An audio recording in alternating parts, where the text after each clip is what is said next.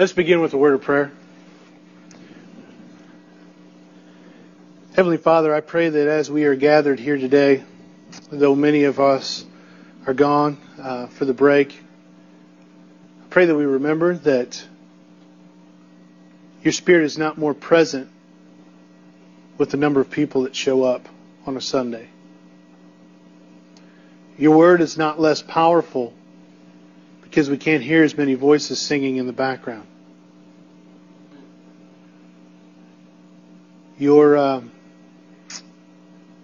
purposes, our consequential faithfulness is not dependent solely on the number of seats we have filled today.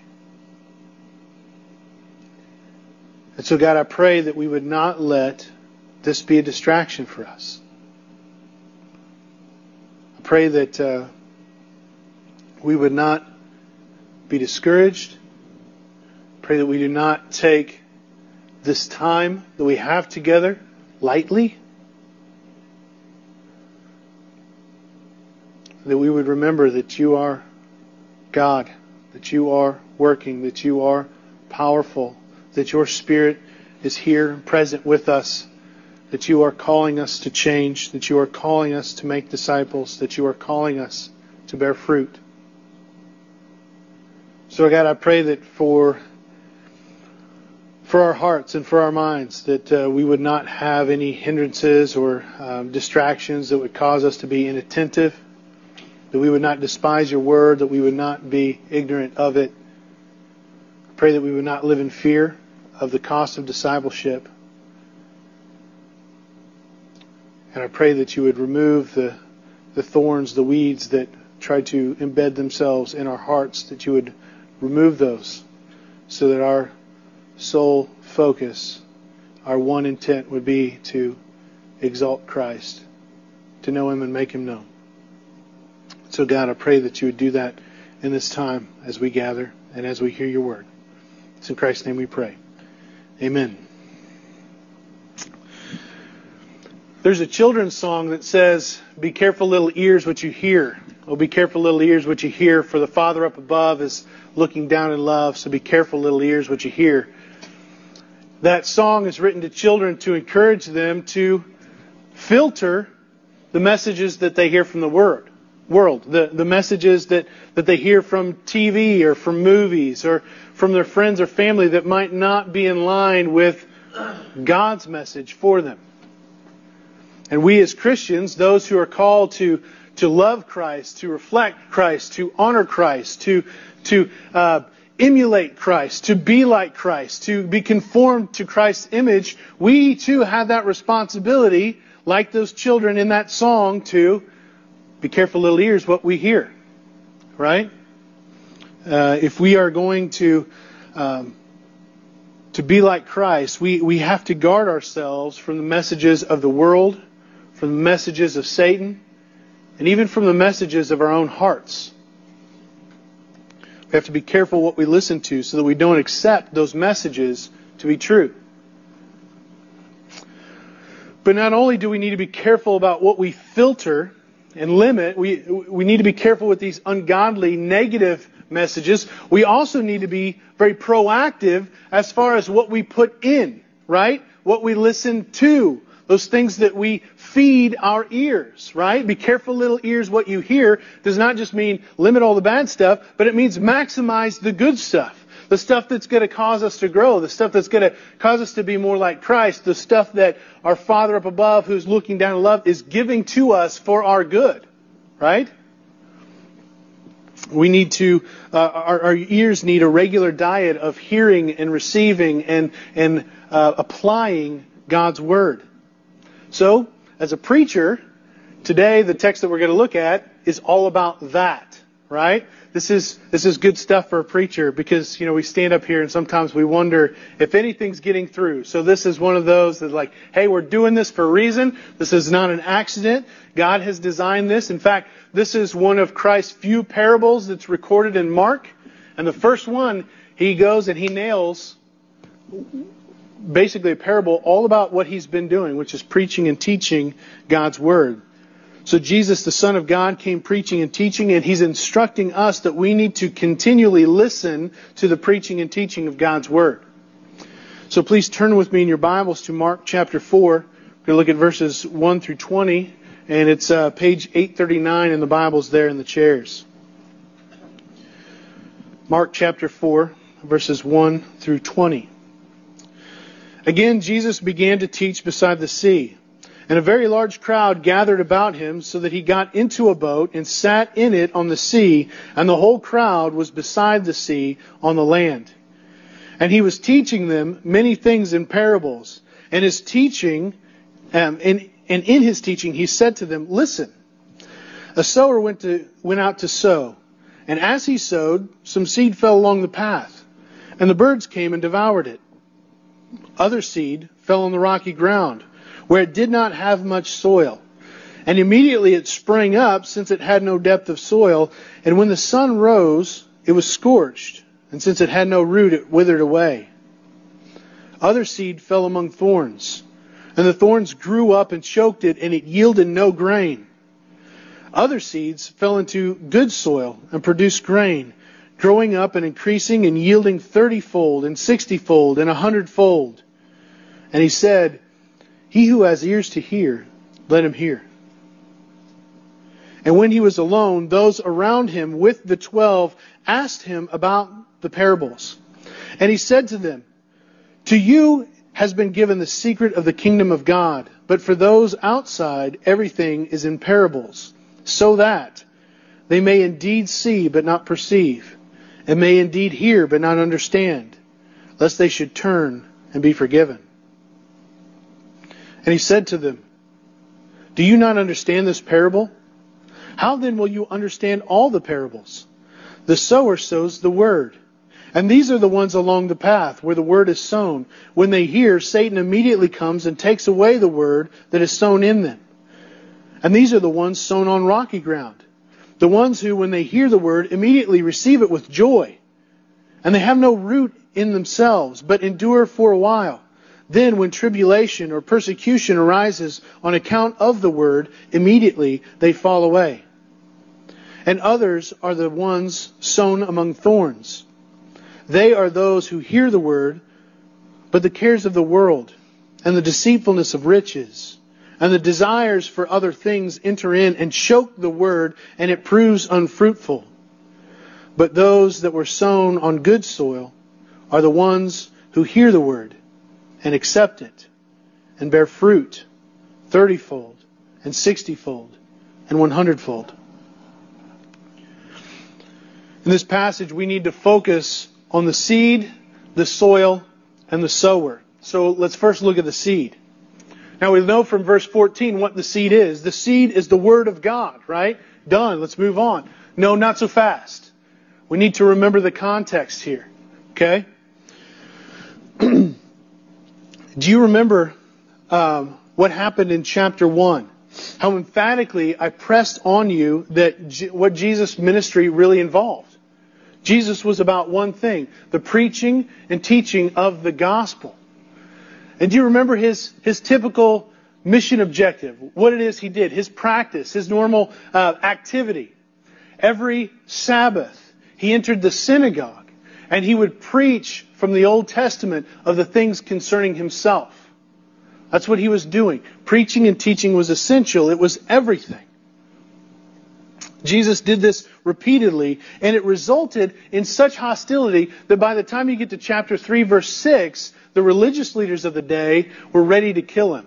They were making plans on how they were going to destroy him. And as this opposition from these religious leaders continued to grow and build and increase, so did the size of the crowd.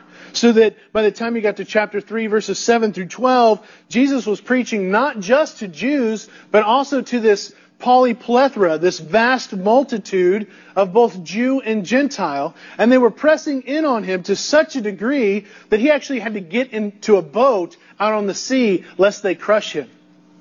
This was an overwhelming crowd. And that's the same thing that's happening here in chapter 4, verse 1. Jesus began to teach beside the sea, and a very large crowd gathered about him, so that he got into a boat and sat in it on the sea, and the whole crowd was beside him on the beside the sea on the land.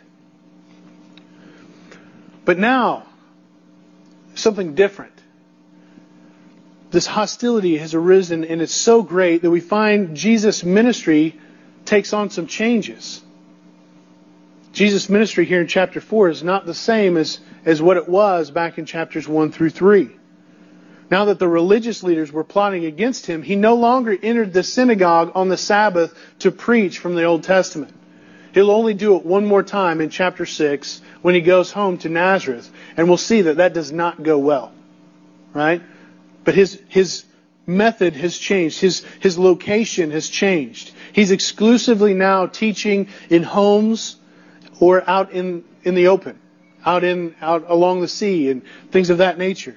So the location of his ministry has changed, but also his method has changed. Because he's no longer entering in those synagogues on the Sabbath and preaching from the Old Testament of the things concerning himself. He's now preaching in parables. Now, parables are short narratives, and they have two parallel levels of meaning. There's the straightforward meaning, the meaning of the story itself, but parallel to that story is a deeper meaning, an ultimate meaning that Jesus reveals only to those who are intimate with him, only those who are his disciples or those that are following after him that ask him specifically. We'll look at these meanings in a few moments, but we need to realize first that Jesus is now speaking in such a way that his ultimate message is given only to those who follow him. It's different than it was before. So I have to ask the question, why? Right? Why is Jesus doing this? Why is Jesus going from clearly articulating the gospel of God that they needed to repent and believe? Because that's the result. That's the consequence. That's what people needed to do. Why did Jesus stop entering the synagogue on the Sabbath and clearly preaching from the Old Testament of the things concerning himself? Things that they needed to hear. That he was indeed the Messiah. That he had the authority of God. Why is it if these religious leaders were corrupt, they were mistaken, they were abusing their positions of authority, they were misinterpreting the law, they were not worshiping in a way that was pleasing to God, and they still needed rebuke, why wasn't Jesus continuing in that same plan of rebuking and correcting them like he had been? Right? I mean, why does Jesus' method change? And why, if the crowd, this polyplethora, this huge crowd, is still in confusion about who Jesus is, and that crowd includes his own family, why does he not bring clarification? Why does he not just speak plainly? Right? Why does he not just preach the gospel so that they might hear and believe in ways that are abundantly clear? It seems to make sense. I mean, why does he veil his true message behind these parables? Well, Jesus tells us the answer. He gives his purpose in verses 10 through 13. He said, and when he was alone, those around him with the 12 asked him about the parables. So we know that it's larger than just the 12 that were around him. They were the ones that asked the question. And he said to them, to you has been given the secret of the kingdom of God, but for those outside, everything is in parables, so that they may indeed see but not perceive, and may indeed hear but not understand, lest they should turn and be forgiven. And he said to them, do you not understand this parable? How then will you understand all the parables? Jesus said to the 12 and to those who were with him, I give the parables to those who are outside. But to you all, I give the secret of the kingdom of God, so that, for the purpose that they may see but not perceive, they may indeed hear but not understand, lest they turn and be forgiven. I mean, look at that. That might be shocking. I mean, what's he doing here? Does that not stun you? Does that not surprise you? I mean, Jesus, I thought your message was to come and preach the gospel of God so that people would repent and believe, and now you're hiding it behind parables so that they won't turn and believe? That makes no sense to me. Jesus would speak to those who do not follow him so they can, in one sense, see and hear, but not in a way that would save them. Not in a way that would lead them to repentance and faith. And this seems backwards to us, but Jesus has a number of reasons for speaking in parables. First, in his speaking in parables, it prevents his enemies from that are trying to destroy him from taking action against him. Remember when he was going into the synagogues on the Sabbath, preaching from the Old Testament, he was entering into their turf on their time, preaching their business against them. And they hated it. And so they were ready to kill him. But now that he's preaching in parables, and he's outside, and he's preaching in these parables, they can't take action against him. They can't do anything about it. Another reason is that Jesus does this to fulfill Old Testament prophecy. Jeremiah and Ezekiel both speak of Israel as having hardened their hearts against God so much that they are as those who are blind and deaf. Right? This is a common imagery that's used to describe the hard-hearted Israelites. But even more so, Jesus is quoting from God's word to the prophet Isaiah. In Isaiah chapter 6, verse 9, where God promised Isaiah, He's like, I'm going to send you out to preach. I'm going to send you out to prophesy. I'm going to send you out to proclaim my name. But guess what? No one's going to listen. No one's going to hear. What you're going to do, because of their hard-heartedness, it's just going to result in further judgment for them. A harsher judgment. More condemnation for them, because they will refuse to hear and heed your message. So Jesus is quoting this. And here's the thing.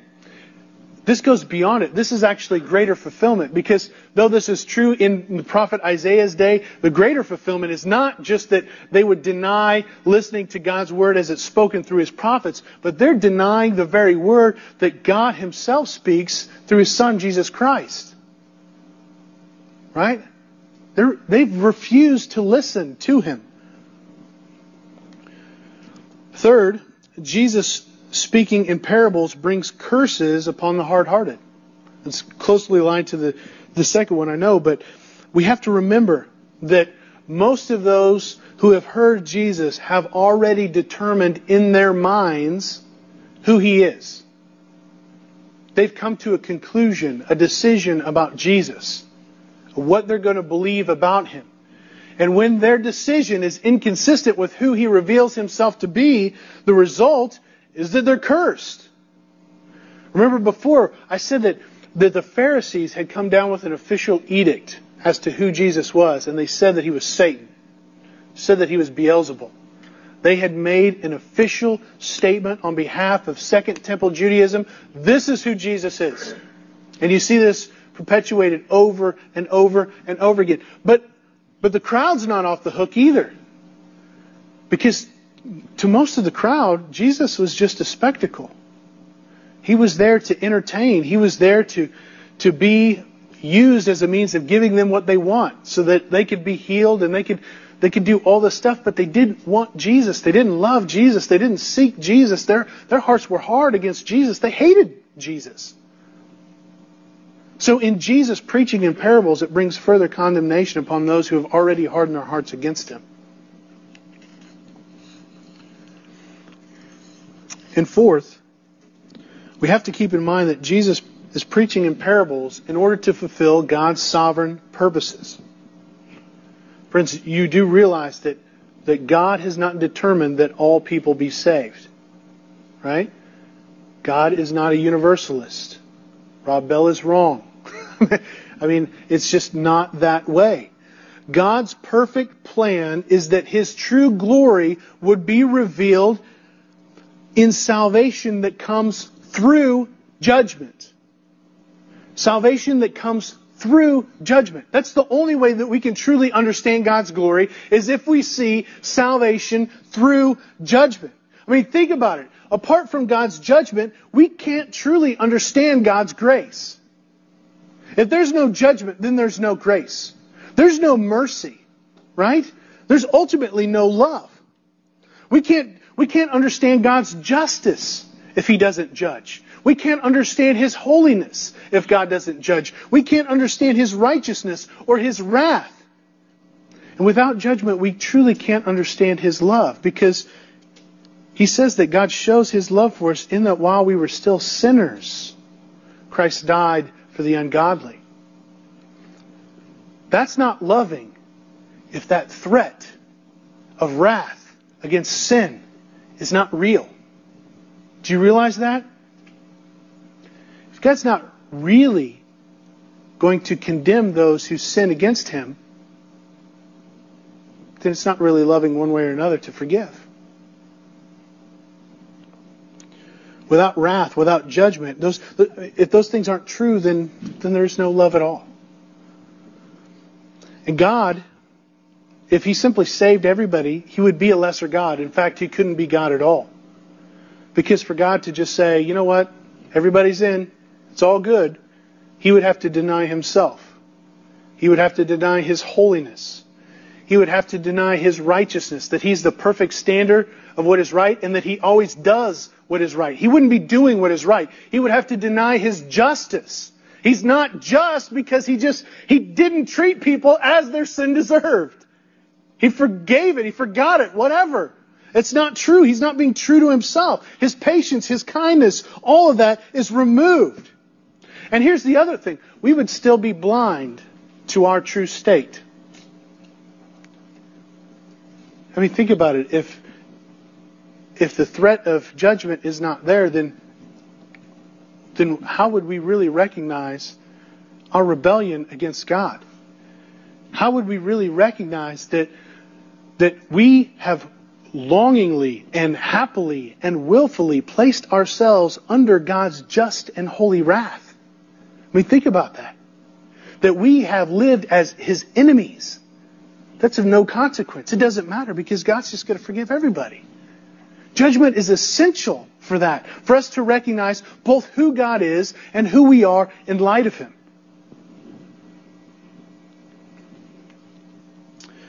You see, we need judgment to understand salvation.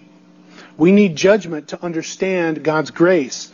God's purpose in creation is so that we might know God in all His attributes and to enjoy Him for who He is. Right? His glory. And we can't do that apart from judgment. So Jesus speaks in parables so that these hard-hearted people will stay blind and deaf, so that they will continue in their unbelief, in their rejection of God. So that's the purpose behind these parables. But Jesus does say this to the crowd in verse 9. He says, "He who has ears to hear, let him hear." This is a call to respond. This phrase is echoed repeatedly throughout Scripture. He's in effect saying that those who have ears to hear these things, not only should they listen, but they will listen. Because who gives them ears to hear? God does. They will listen. This is a call out there saying, hey, listen. You who God has given ears to hear, you respond. You come. Jesus is calling those who have ears out of the crowd to follow Him. Those who have ears are the ones who hear and know the will of God and do it. Those who have ears, like the disciples, are given the secret of the kingdom of God. Now, this is not mystical. This is not some special knowledge. This is not Gnosticism that they're putting forward here. I mean, to know the secrets of the kingdom of God is just basically to know the gospel of Jesus. I mean, Jesus preached the kingdom of God is at hand and that we need to repent and believe in the gospel. And the kingdom is at hand. The kingdom is near because the king is here. Jesus is the king. So to have the secret of the kingdom of God is to have Jesus, to know who He is, to be with Him, to follow Him, to ask Him those questions, to seek Him out. And that's why He says to those who asked, those who were alone with Him, not just the 12, but the others who were around Him, that asked Him the question, He said, to you has been given the secret of the kingdom of God. To you, I'm revealing the answer to these parables, what they really mean, what they really intend. And the reason why you have them is because you seek me. You seek Christ. They understand the parables because he teaches them the true meaning. Those who have ears are the ones who have Christ. Those that understand the secret of the kingdom of God are those who have the King, who are with the King, who submit to the King. So Jesus is saying that those who want to know the true meaning of the parables, those who want to understand the secrets of the kingdom of God, are those that have ears to hear, are the ones who seek out Jesus. The ones to whom God has given eyes to see who Jesus really is, that he is the Son of God. All that Jesus said and all that Jesus did was meant to point us to who he really was, who he really is. Right? It's not just to gain stuff for ourselves, but to open our eyes to see this is the Son of God. This is the King. I want to be with him. I want to follow him. I want to seek after him. Those who have been given ears to hear are those who are beginning to understand what this truly means.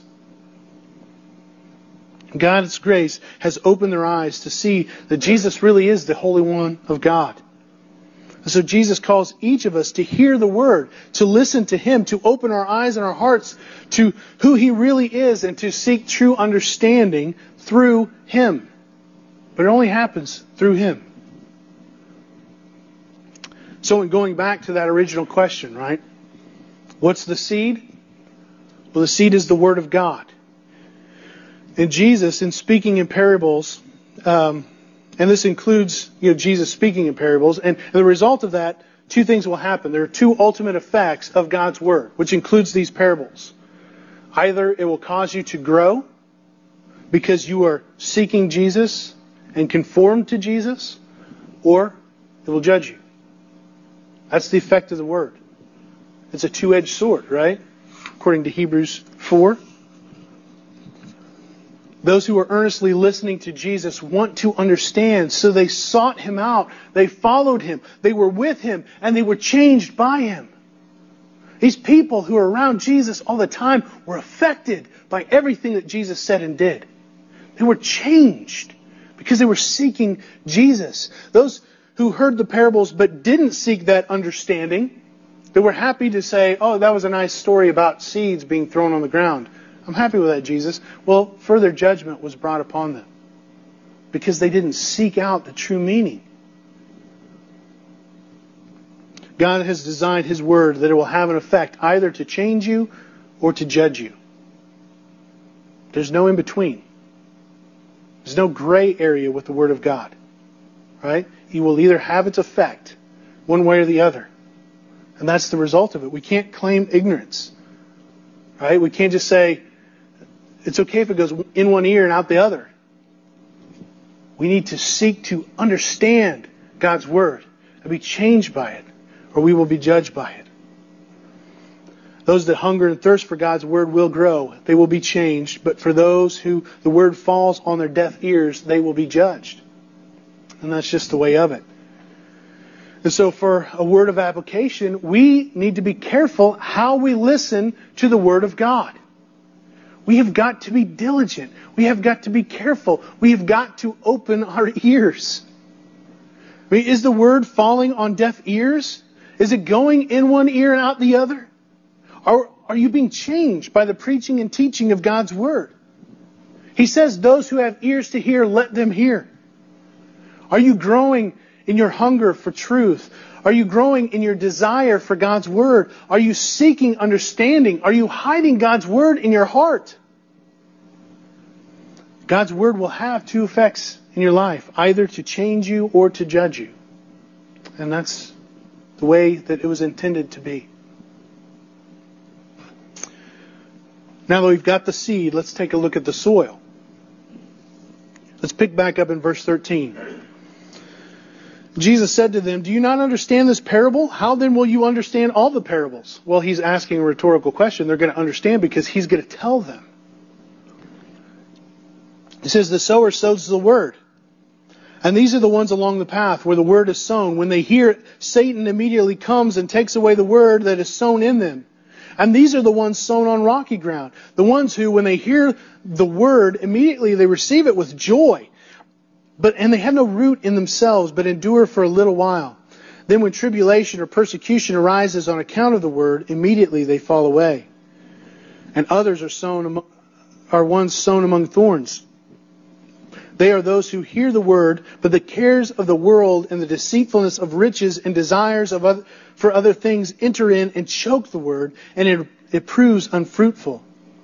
But those that are sown on the good soil are the ones who hear the word and accept it and bear fruit 30-fold and 60-fold and 100-fold. We see that the sower is sowing generously on all four types of soil. Right? He's scattering out there. All four types. The first type of soil is the path. Now, paths are hard trodden, right? People walk on them. They travel down them. And so they've been tamped and beaten down. And so it takes time for the seed to even penetrate. And then there's also this danger of travelers passing by and stepping on the seed and it being removed. But Jesus says that the big danger, the ultimate danger, are the birds. The path is a wide open area. The seed falls down there. The birds see it. They come in and they take away the seed. But that seed, those birds, he said, are Satan. The Satan is the one who ultimately tries to take away the word. He immediately wants to swoop down and do anything he can to prevent the word from sinking deep into our lives, to it really changing us and affecting us and transforming us. And so he'll do anything in his power to take it away as quickly as he can. That's his goal. We often try to personify this as to how Satan goes about this. Like he somehow swoops down and grabs the word out of midair and kind of hauls off with it. Or we think about demon possession, or we think that he somehow has the power to stop sound waves from hitting our eardrums or something. Right? But that's not at all the way it works. I mean, Scripture talks about three main ways that Satan does this. How Satan takes away the word. The first, it's inattentiveness, inattention, ill will, and ignorance.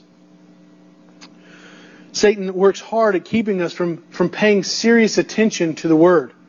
And so he attempts to distract us, to get us looking around or thinking about other things. We're going over our to-do list for the week. We're thinking about, what we're going to do after this. We're just hoping that Chet sits down and shuts up here pretty soon, or, whatever it might be. Or, we're sort of mourning the fact that we are the poor few that didn't get to go on spring break, or whatever it might be, So we're lamenting that instead of really paying attention to the word. And Satan wins when he makes the word ineffectual in your life.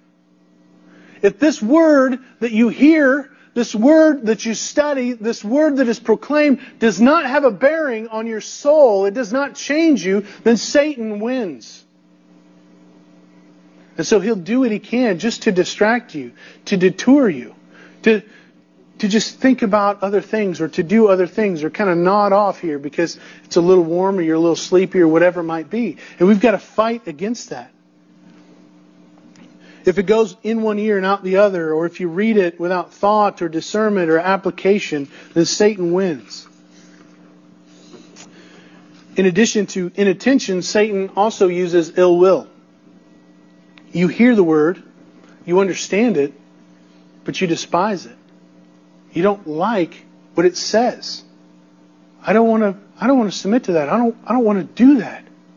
I mean, we just looked at an example that people really struggle with. Jesus preaches in parables so that people can see but not perceive. They can hear but not understand, lest they turn and be judged. We don't like that. I don't like that message. I don't want to believe that. I don't want to hear that. I hate that. That's not the God I worship. You see what happens there? We let our emotions dictate our interpretation, our understanding, our application of God's Word. I'll take what I want. I'll leave what I don't like because I don't like it. I don't want it. I can't have it. If it's a hard truth that you don't want to hear, that doesn't change the fact that you must confess your sin and submit to Christ. Just because you don't want to change your lifestyle, if the Word conflicts with your lifestyle, we have the obligation as followers of Christ to change what we're doing. Right? That's ultimately the goal, and we don't like that. So we'll flat out deny Jesus' message, and Satan causes us to have that kind of aversion to God's Word. The third way that Satan takes away the Word is through ignorance.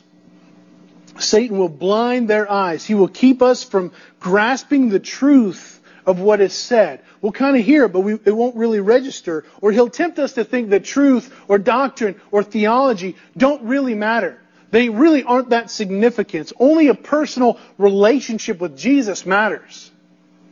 Which in one sense is true, but you have to be careful there. Because who is that personal relationship defined by? By you or by Jesus? You know, we dealt with a situation just in PCF on Wednesday. A girl came in there for the first time, was hanging out, and we're going through Ephesians chapter 4, and it's all about the need to be a part of the church, Parkland Christian Fellowship. And it is all about the need to be unified in the body together, and she just blew up. She just started closing number 7 and said, you know what, I have a personal relationship with Jesus, I do all this stuff, and blah, blah, blah, blah, blah, and just headed out of there. She hated God's Word. She was ignorant of what it truly meant. She was unwilling to submit herself to it. She didn't really see how things like the church really mattered. Because though she had a personal relationship with Jesus, it wasn't a personal relationship that was defined by Jesus, but by herself. She was the authority, and Jesus was her lapdog. And so you can be around the truth. You can be around the truth a lot, and you can still be ignorant of it if you don't have the meaning and the application right, if you're not really being changed by it. So that's how Satan takes away the Word. The second type of soil is the rocky ground. In this situation, there's just enough soil for the Word to begin to spring up, but not enough to really sustain its growth. Jesus says that these are the ones who hear the Word and they receive it immediately and with joy. They are excited about it. Yes, I want that. I want that for myself. I'm going to take that. I need that. Absolutely. But then things get hard. Then things get difficult. Then the sun beats down and tribulation and persecution and hardship comes in, and people realize, you know what? I didn't really count the cost of discipleship. I didn't really think about what this would mean for my life. Yes, I want all the promises of Jesus being my Savior, but no, I don't want all those requirements of Jesus being my Lord. And what that's going to do for me. Because the world does not like the gospel. The world does not like the Word. Remember, they abandoned it because this persecution, this tribulation occurred because of the Word. On account of the Word is what he said. People hate this message.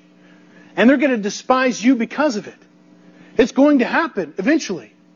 In fact, Paul tells Timothy, all who desire to live a godly life in Christ Jesus will be persecuted. So in one small way or another, you'll see it. Whether it be you're doing a personal belief survey on campus and some middle-aged professor starts berating you because you found out that you're from a church, which happened again this week with the mission team. It was a good experience for her to have, but she had to deal with the fact, like, man, am I this rocky ground? Right? The reality is, people hate the gospel, and if we're going to be like our Savior, which we're called to, our Savior suffered for His faith, and so it's, we're called to do the same thing. Are we going to stick when times get hard, or are we going to bolt? The third soil is a bit more fertile, but it just happens to be plagued with thorns. According to verse 18 and 19, these thorns are the cares of the world. They're the deceitfulness of riches and the desire for other things. These worldly desires choke out the Word so that it is unfruitful. The very purpose of the Word is denied because it's choked out by all these desires. Desires for wealth, desires for success, or pleasure, or leisure, or comfort, or security, or entertainment, or approval of men, or power, or even worry, to kind of be a negative one. All of these desires choke out the Word and make it unfruitful, ineffective. And if we're not careful to pull those weeds, to pull those thorns like we would in a garden, that garden is not going to grow. It won't. We have to remove those things from our heart. And this is a constant process because we find those idols, those desires creeping up all the time, trying to choke out the Word and make it ineffective. Because we become about whatever that little thing is. And we want that more than anything else. That becomes ultimate. Whether it be a relationship or our future goals. I mean, you name it. We do it all the time. Satan is happy to keep us fat and happy on the things of this world so that our lives will not be affected by the Word. The fourth soil is the good soil. Jesus says in verse 20, "But those that were sown on the good soil are the ones who hear the Word and accept it and bear fruit, 30-fold and 60-fold and 100-fold. Those that hear the Word, accept the Word, and bear fruit as a result of the Word, those people are considered the good soil. The Word is not taken away from them by Satan's devices of inattention or ill will or ignorance. They're willing to count the cost of discipleship, even if that means suffering and hardship and pain. And they're willing to suffer as a good soldier for Christ. They strive to free themselves from the thorns of this world so that the seed of God, the Word of God, will do what it is supposed to do, which is to bear fruit. We are supposed to persistently hear, accept, and bear fruit. This is a continual. It's not just having heard once upon a time, but Jesus says that we need to continually hear the Word of God. Over and over and over again, we need to hear if we are going to bear fruit, which is the very purpose of the good soil. He stresses that as they continually hear the Word, not once but regularly, repeatedly, and frequently, the result is this glorious yield for God. 30, 60, 100-fold. And this happens not because they heard it once, or they heard it sporadically, or they heard it inattentively, or they heard it with ill will or with ignorance, or when it was convenient for them, but as they saturate themselves in God's Word. That is when they bear fruit. That's when they bear much fruit. So if we are to bear fruit, if we are to be that good soil, then we have an obligation to prepare our hearts. We have to cultivate that soil. We have to make sure that we're not the path, that we're not the rocky ground, that we're not choked out by the thorns of this world, but that we are a good soil. We have to fight against distractions. We must submit our averse feelings to the truth of God's Word. We must labor to study and to understand. We pray for God's grace to stand in the face of persecution and the strength to remove those worldly desires from our hearts. And we must not stop at just hearing. We must not quit at simply hearing and intellectually accepting. It's not enough there. The Word of God must change us so that we bear fruit for God. But that is our purpose.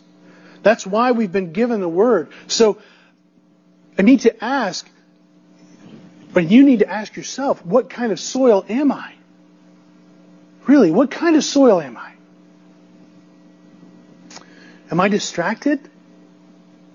Do I despise things that I read in the Word? Do I even understand what it means? Am I afraid to count the cost to follow Jesus? Am I really willing to lay down everything that this world has to offer in order to follow Jesus? Am I really hearing? Am I really seeking Christ? Am I loving the Word? Do I love the world? Do I long to hear God's Word? Am I bearing fruit? We've got to ask these questions, and how we answer these questions will give us an indication of what type of soil we really are. But we need to prepare our hearts to receive God's Word. It will give us an indication of whether or not we are truly a disciple of Christ, or whether we're just like the crowd, that we're on the outside looking in. So we've identified the seed and the soil. All that remains is the sower. though it's not made explicit here, the sower in the parable is Jesus. Jesus is sowing the seed. He's doing it. He continues to do it. Jesus is the one sowing the seed. And you notice that He does it in the parable in the same way that He does it in reality, in His life. That Jesus was sowing impartially on all the soil. On those who were like the path, on those who were like the rocky ground, on those who were saturated with thorns, and also on the good soil. Jesus sowed the word impartially, even though He knew that less than 3/4 or more than 3/4 would deny the word. That they wouldn't bear fruit. He knew that. But yet He still did it. He preached on all types of soil. It didn't matter whether they were inattentive, ill-willed, or ignorant, or fearful, or in love with the things of this world. And we've seen that already in the crowd and in the Pharisees, even in Jesus' own disciples who haven't yet gotten it. We've seen it among Jesus' family. So we see Jesus sowing and preaching without partiality. Even though few will hear Him and accept Him and bear fruit for Him. Few will be saved. Those that have ears but do not hear will be judged more harshly because they did not hear. And those that do have ears to hear are those who have been given the secrets of the kingdom of God so that they will follow Jesus and they will be changed. They will bear fruit for Jesus. They will produce a great crop. That's the result of the Word. That's the intended effect it is meant to have on the lives of all who follow Christ. All who profess to follow Christ. But how do they do that? How do they bear fruit? Right? How do they produce this crop? Well, they do it by becoming like the sower. By doing what the sower did. They become sowers themselves. We have to remember that Jesus is teaching His disciples. He's giving them the secrets of the kingdom of God so that they would go out and tell others. That's His purpose. He's teaching them who He is and why He came so that they would know what it means to follow Him. What it means to invest themselves in. But this passage not only applies to those 12 or to that number that was following Him there in that day, it applies to all of us. We're all called to be sowers. We're all called to be like Christ, to do what the sower does. And that means to sow without partiality. The reality is, we're to proclaim. It's not about finding those who are truly good soil and then sharing the gospel with them. It's about sowing without partiality, knowing that it's going to fall on bad soil. People are going to hate it. People are going to despise it. People are going to spit in our faces. People are going to just, out of ignorance, just kind of continue on with whatever they've been doing. People are going to continue to love the world. People are going to continue to be fearful and not want to count the cost of following Christ. All those people are going to be present as we sow the word, but we sow it impartially. We send it to all. We don't know who's good soil and bad soil, right? Only God knows that. And so we sow bountifully so that we might reap bountifully. Not in terms of drastic numbers, but in terms of deep faithfulness, abiding faithfulness, whatever that looks like. The people are changed by the word. That's something to rejoice in. That is glorious. So praise God if He gives us tremendous growth numerically. Praise God if He gives us tremendous growth in depth. Because that's also good. Hopefully we'll have both. Right? You can't have the first without the second. So we don't need to be discouraged when we share with people and they don't accept Christ, when they don't believe. We don't need to be disappointed and think that we did something wrong. Because it's not up to us. If they're going to hear, it's because God has given them ears. And here's the thing. If people were unwilling to listen to Jesus, the Son of God, as He preached, as He taught clearly with great authority, as He gave validity to the truth of His claims with all these miracles, all these wonders, and all this stuff that you and I can't do. And this is Jesus. You're not Jesus. If they denied Him, they'll deny us. They'll reject the message. We shouldn't be surprised by that. But God is calling us to bear fruit. That's what He's calling us to do. We need to listen carefully and to prepare our soil so that God will change us so that we would go out and we would bear fruit for Him. And by His grace, it would be a great crop. So I pray that we would do that together.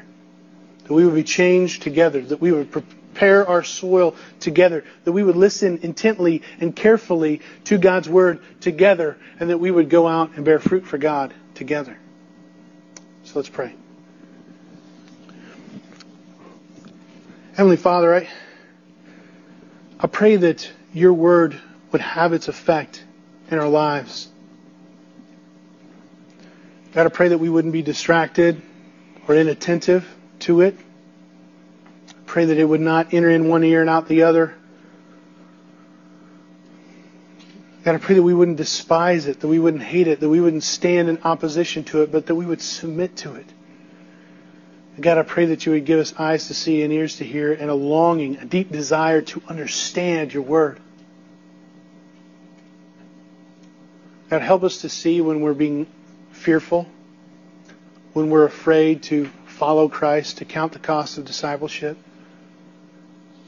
Father, I pray that You open our eyes to the ways that we're loving the things of this world and not loving Christ. And God, I pray that our deepest desire would be to bear fruit, that our lives would be so changed that we couldn't help but proclaim the gospel, to share the gospel, to live out the gospel, to commend the gospel. God, I pray that Your Word would be held in high regard in our hearts and our minds. Because through it, we know You. Through it, we know Your Son. It's in His name we pray. Amen.